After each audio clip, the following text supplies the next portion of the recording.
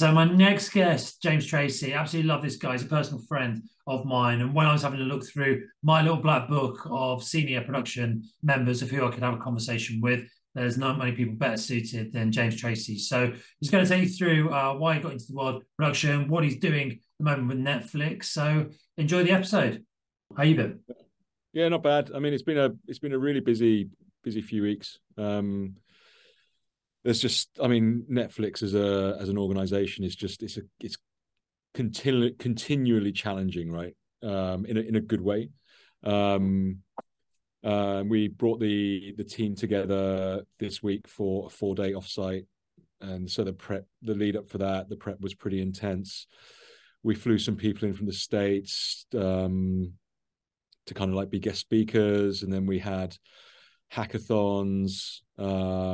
Ended with like a guest speaker. We always have a little bit of a wild card, so we had an ex-Olympic skateboarder who's pivoted into architecture, and just having him talk through his journey and all of that sort of stuff. But the organization component, and then when you've got everyone together, it's you're starting at sort of like dinner every night, that kind of thing. And then it just leaves you Friday just going like, I just got to do this fucking thing with James Martin. And then I can.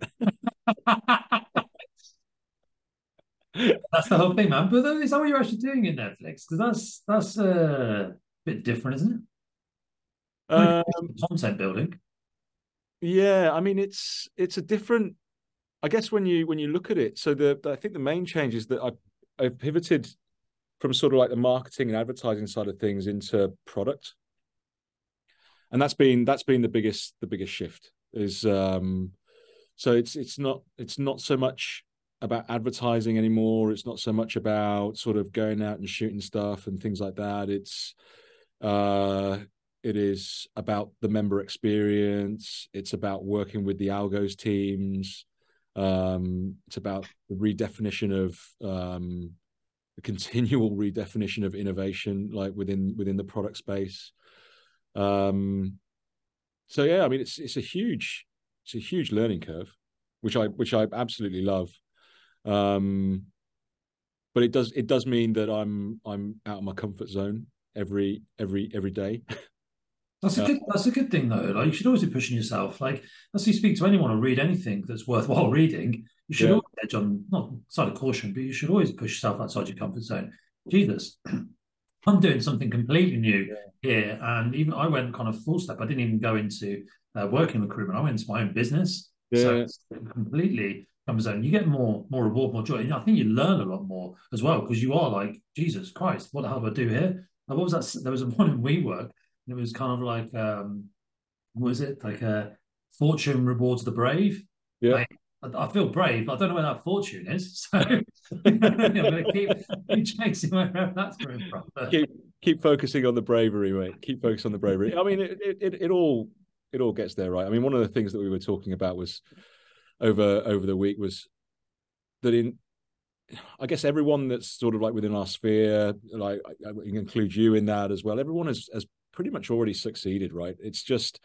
It's actually just the success itself is actually just the journey, and just understanding that journey is continually evolving. It's continually going to be changing and challenging you. There will be ups and downs, but there was some comfort in just going, I don't need to obsess so much about success, quote unquote. It's just, the journey itself was success enough to be on, right? So, and I think you're in the same boat. I mean, you look at what you've done in such a short space of time, how you pivoted your career, where your focus is now and what you're doing. I mean, you're the epitome of that. It's just that continual evolution, right? do you always want to work up at Netflix though? Is that always your ambition? Obviously, when we worked together, which I look back, 6 years to the day, I actually Oh, 6 years to the that. day. 6 years to the There you day. go. Happy anniversary. Yeah, so was it always your ambition? Because my one was never to work in recruitment, and it kind of just became a logical step for me. And it Mm. was I didn't want to work in project management anymore, but I didn't want to leave advertising. And my only next step up was into that head of project management or operations director, and I didn't really want to go on that avenue. So I started to look around, and I was like, what do I enjoy doing? I like building out teams and making projects run. Maybe this recruitment business could be one, and it's not just doing that one-off quick transaction. It's about building a team and making long-term relationships. So it's kind of, it was never my end goal. It's still not my end goal. I don't know what the next goal will be. And after that, and keep striving for that success. But was it Mm. always your kind of goal to work at an organization such as Netflix? I think had never been the intention to work at Netflix. And I think that there was a time in my life where, if I was ever going to be working with Netflix, it would have been in the sort of like the content side, actually, creating content. Um, but I think I ended up being really attracted to the idea of joining Netflix just because of the journey that I'd been on. So, we worked production. I'd worked production company side, then gone agency side, and increasingly where I found myself was actually working with like really large global corporations that were all trying to kind of solve similar things, which is like, how are we actually continually evolving our internal production processes? How are we continually ensuring that we've got the right adoption of new technology, of innovation that's coming in? How are we continually challenging, how well we're making things? And I think that regardless of what the sector was, I just found myself increasingly working with clients that were wanting to answer those questions. So I kind of fell into it just through the agency world.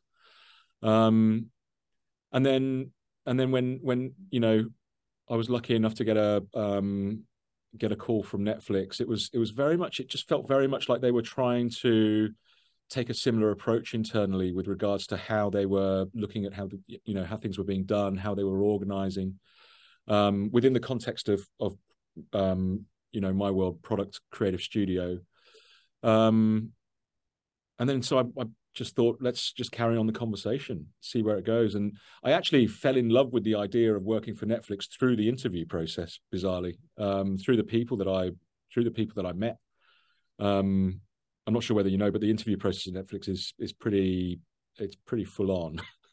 I've heard a lot of them, but I don't know about how full on it is at Netflix. I can compare. I've heard of Facebook. I think it was like 8 rounds, and eight Yeah, rounds that are intense. So I don't know how yeah. many was at Netflix. Similar. I hit 9 rounds at Netflix. But what that gave me was an opportunity to meet, an amazing group of people, and for me to really explore more about sort of, how they were approaching it, what their journeys were. And I started to get a sense of just how I would fit in. It actually clicked.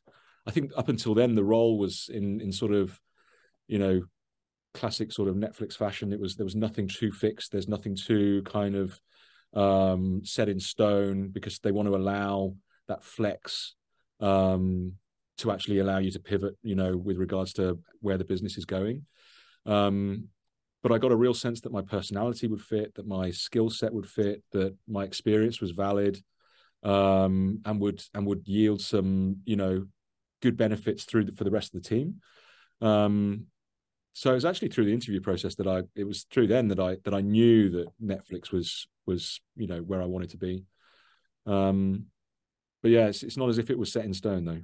Was that just because of your level? It was 9 rounds. Like I'm guessing it's not 9 rounds at the more junior entry levels. Um, I think that at sort of IC individual contributor level, you're still looking at sort of like 4 or 5 rounds minimum. And then and then I was 9 rounds. Maybe they just like talking to me. I don't know. Hey, you're a chatty guy, and that's probably what it was. All they didn't trust you, so they just wanted to make sure they made the right decision.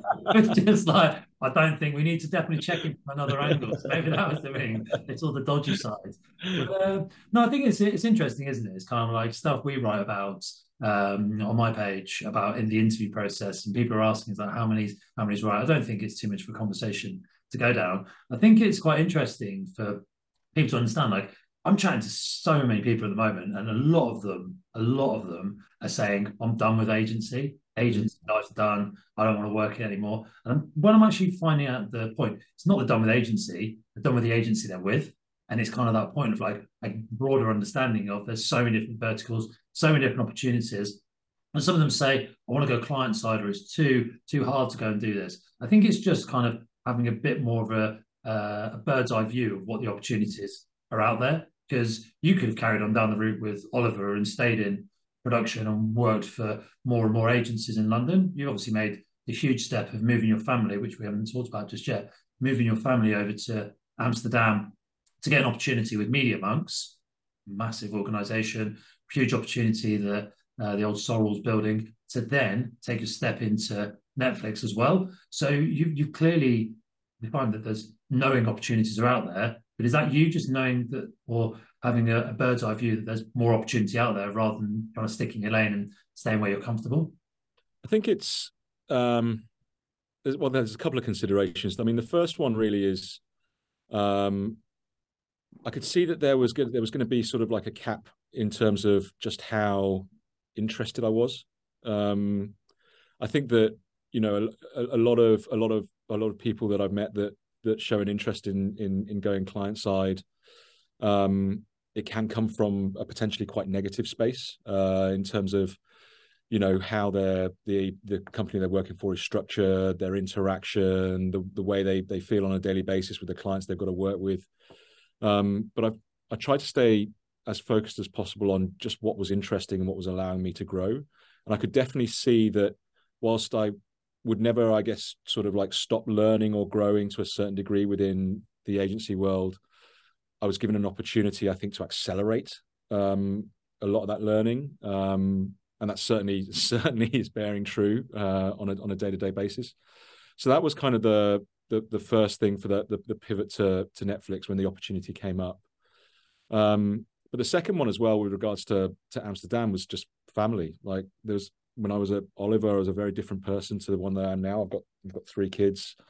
I've got 3 daughters, aged 8, 5, and 3. And I think the move to Media Monks was as much to do with them than it was anything else. Primarily because I saw that the time was right to kind of get a bit of a move, a bit of variety in there. And Amsterdam was a place that I'd always really loved and always seen would be a fantastic place to raise children. So that's what kind of pushed that one through. But if that hadn't happened, then I certainly wouldn't be at Netflix right now. I'd probably still be doing the rounds of the agencies, I think. It's interesting, isn't it? Because I was on another conversation with Rui, who was one of the first podcasts I did on this, and his thing was that he calls it fired, but he was obviously made redundant some 3 times, and at that moment in time, it was such a kind of point in his life. He was like, "Oh, the worry, kind of, well, the worry." He was like worried or concerned what's going to be next. He's so thankful of that kind of catalyst that the Yeah, journey sent him on, and it's kind of one of those things of, yes, allowing yourself opportunity, because you open yourself up to opportunity, and opportunity delivers itself to you. But it is also that point of taking tactical moves. You haven't just gone, right, it's not working for me over here in London, I'm going to go move to Amsterdam and give it a go there, because you're going to have the same problems there.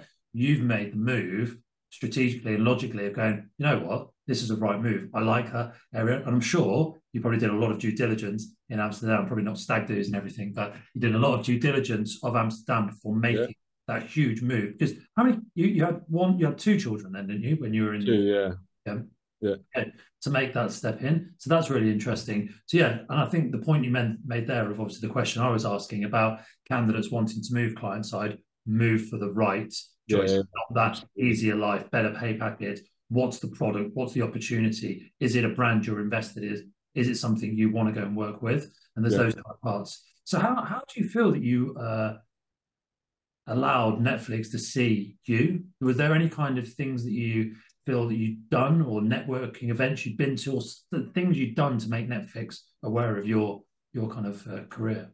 I think it was the exposure with global clients and the challenges that I sort of faced with these clients, the learnings, the immeasurable number of learnings from working with them, and also matched with I guess the ambition that each of these clients had, each of the agencies had. I mean, Netflix as an organizer, it works with a whole host of agencies. It works with so many production entities, and it has a huge amount of respect for that ecosystem. I think it sees that there are opportunities to also take learnings from those and to internalize some of those learnings. particularly as it looks to diversify how it's working with agencies, and the types of agencies that it's bringing on board. So I think coming from the world of agency, and also having worked with global clients that were trying to solve problems that resonated with the journey that Netflix is on, was certainly something that got them to reach out, which I'm very thankful for. I mean, I certainly wouldn't call it an easier life on client side.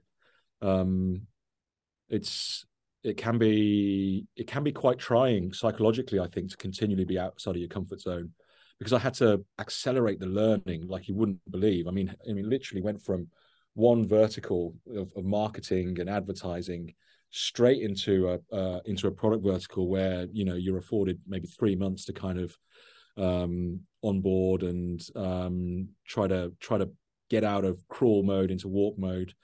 And so the learning and the reading on a daily basis is just continuous. But as long as you remain curious and you're actually thankful for what it is that you're learning, then yeah, the challenge is for me on a daily basis is seeing all of the dots that need to be joined, when really Netflix as an organization, and just the way it's structured as well, it's even tricky for people that are seasoned professionals here that have been here for years and years, so for somebody who's been in for coming up to 9 months, it's Do you think that gets you not only the respect internally, but it also is leaning on what you've done previously? So if we look at Netflix as its offering, it's working with production agencies and production partners. You've worked with from the ground up. You've worked in production with production partners. You've been the client technically at an agency working with production partners to then go and work in media amongst work in media, all that fitting together. Because let's be completely honest, I've worked and you've worked with really senior people who haven't got a clue. Like they've gone at that operations level and they're kind of like, okay, right, what do we do here? How does this work together? Can you help me here? Fair enough. Look, you've got to have a bit of humility and understanding to work with the team. But do you think there is that, yes, being outside of your comfort zone, but you're also having the attributes at the basis rather than trying to just steamroller ahead to try and get to the senior point? You've got to do the groundwork to get to there. Yeah, I mean, I think yes. In short, yeah. I mean, I think that there's that insight is definitely one of the things that they're looking for. Funnily enough, though, I mean, one of the things that I think that I lean on more than anything on a day-to-day isn't so much the insight component. It's actually a change management component. It's actually helping teams pivot and to understand the directions they're going in, and to help them also through an understanding of change and how work is going to be impacted, through new workflows, through new technologies that we're introducing. And that's been something that I wouldn't have been able to do just straight out and out from just an operations background. I wouldn't have been able to do that had I not been through some of the more transformative agency experiences with Oliver, and certainly with the BMW experience with Media Monks, because they were out and out change management programs that we were involved in. But then with a creative production sort of thread that went through it. So it was a very unique set of learnings, I think, that I'm able to kind of deploy here. But also, I mean, when they came in, everyone knew that I came from a very strong agency background. That they knew that the agencies that I work for are current clients for Netflix. But it's not as if they are the sort of like the main purpose of why I'm there. They're not the reason why I have conversations with people. And if anything, I just don't have conversations about these agency partners, because the reality is that my focus is on the internal team. It's on the FTEs that we've got here. I can certainly advise on how we can leverage agency partners and things like that. But for the most part, I'm thankful not to manage agencies, if I'm honest. And I would actually find it a little bit weird if I were to sort of pick up the phone every day to people at Oliver or pick up the phone every day to people at Media Monks. It's I think there are other people here that can do that. Yeah, no, 100%. But I've obviously worked with you, and I know a little bit about how you work. Do you think one of your key attributes of how you've got to the level of where you are is you don't work in that dictatorial fashion of like this is the way it has to be done? You're all about kind of understanding of what the problem would be, and then working out the solution and laddering up with the people on board. Because that's obviously a key attribute that I've noticed of you. Obviously, what I'm understanding of you here is not coming in as the bulldozer. This is the way it has to be done. Let's get people to make the decision themselves. That's key management. How do I get that person to the point of where I'd like them to be, but we could be open to going off in a different avenue because that's the better solution. Always being solution based, but not having the absolute solution that you have to get to. Yeah, I mean, I think keeping people galvanized on what's the problem we're trying to solve, and that's one of the key differences, right? Is that here we've got a very, very talented group of people that are continually focused on what they're solving and how they're solving it. And really, what was missing, I think that for the team was just a little bit of a glue, just to kind of help ensure that the focus was what was always there, that we were always and are always sort of hyper focused on the problem and also how it shifts on a weekly basis.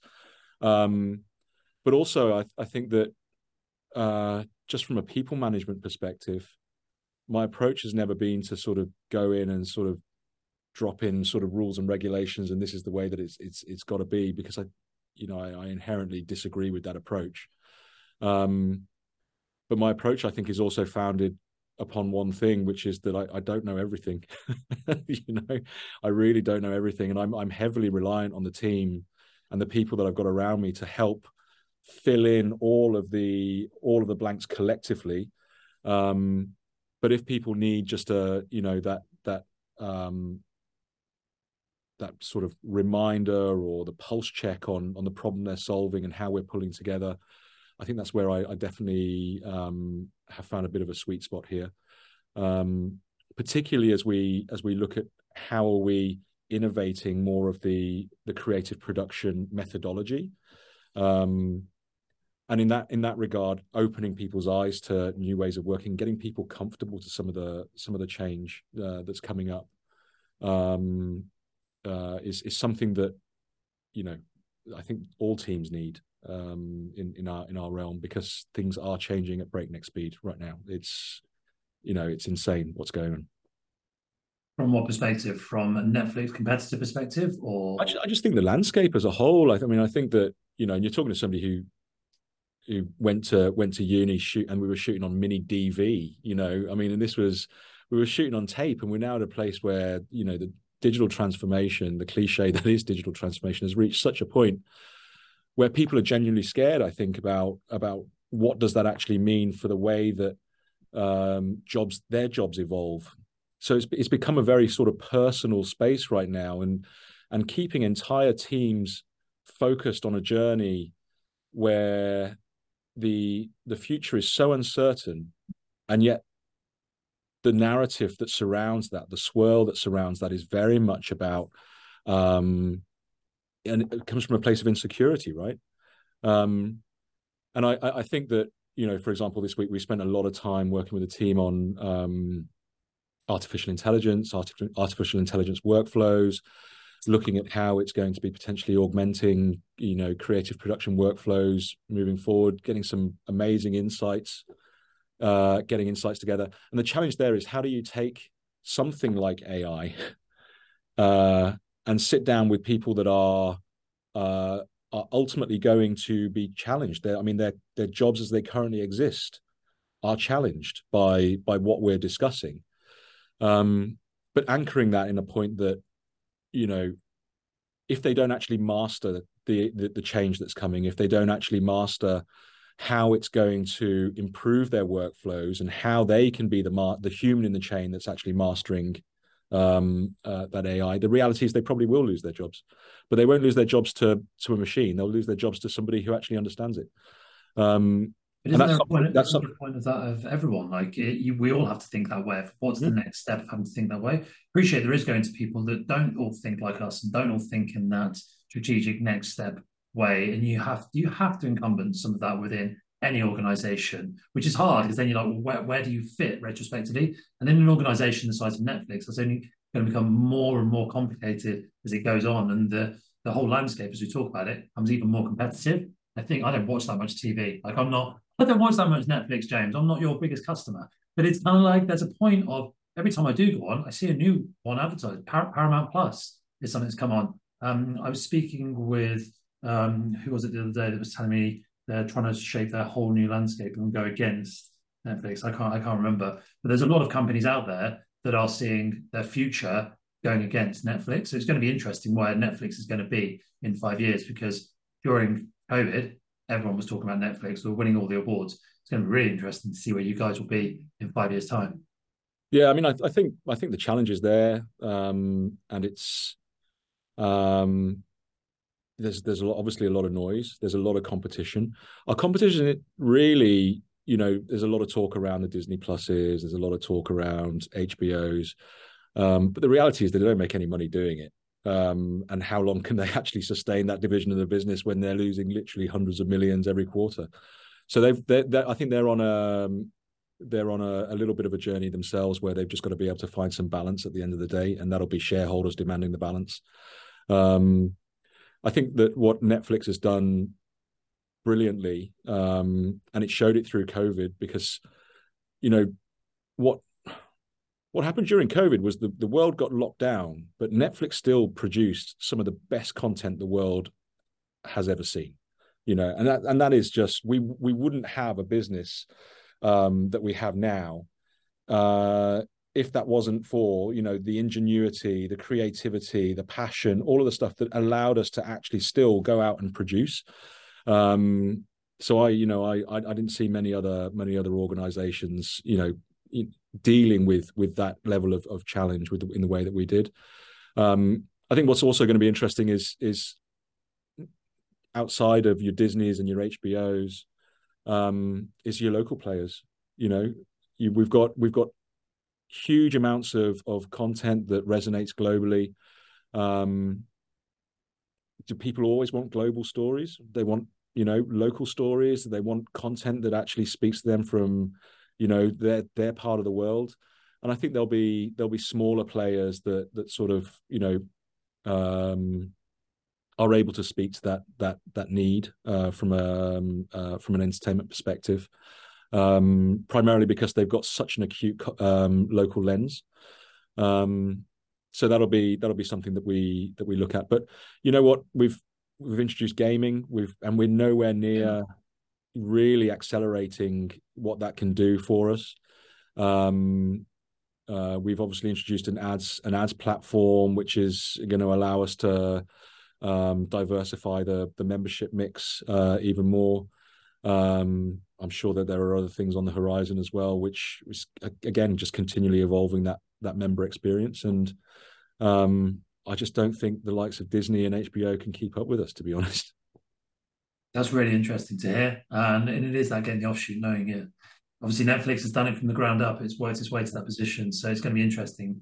See, but I think that's also an interesting point because I saw that about gaming. There's a lot of that going on in the media at the moment. How Netflix has taken that transition into the gaming sector. It's not going to see that as its area of expertise, but it's kind of starting again. It's probably a blueprint that Netflix of how it started from the ground up of everything it's done can be retrofitted into the new area of gaming. Because I've got a couple of clients that work within the gaming sector at the moment, and that's a completely untapped resource, not only from a content, but also from an advertising perspective at all. There's a lot of briefs going into that area that are kind of misconstrued because that's the old way of advertising. Gamers, content creators, as they call them, and the communities don't want to be advertised to. None of us do. They Yeah. really don't. And they'll detach away from your brand. So it's this whole kind of evolving piece and staying on the front foot. So that could there be an interesting opening for Netflix as well? Could Yeah. Netflix become the advertiser? Who knows? Yeah. Who Um, knows? Who knows? I mean, it's continually evolving, right? I mean, it was about a year ago. Netflix was very, very public when it said that it wouldn't introduce an ads subscription model. an ad-supported subscription model, and then 1 year later, they've rolled it out in 6 months. It's just at breakneck speed. So everything's changing, right? So who knows what the future's going to bring? Maybe Elon Musk will buy them and then see what happens.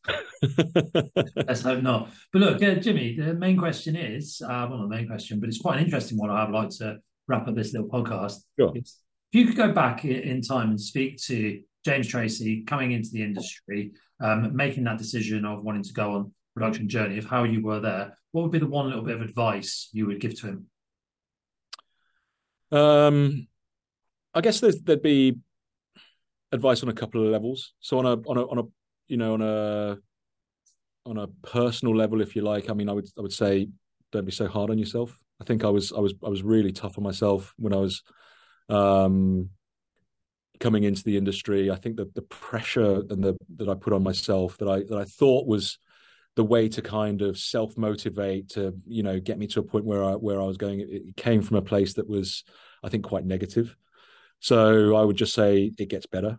Just trust it gets better, and give yourself a break.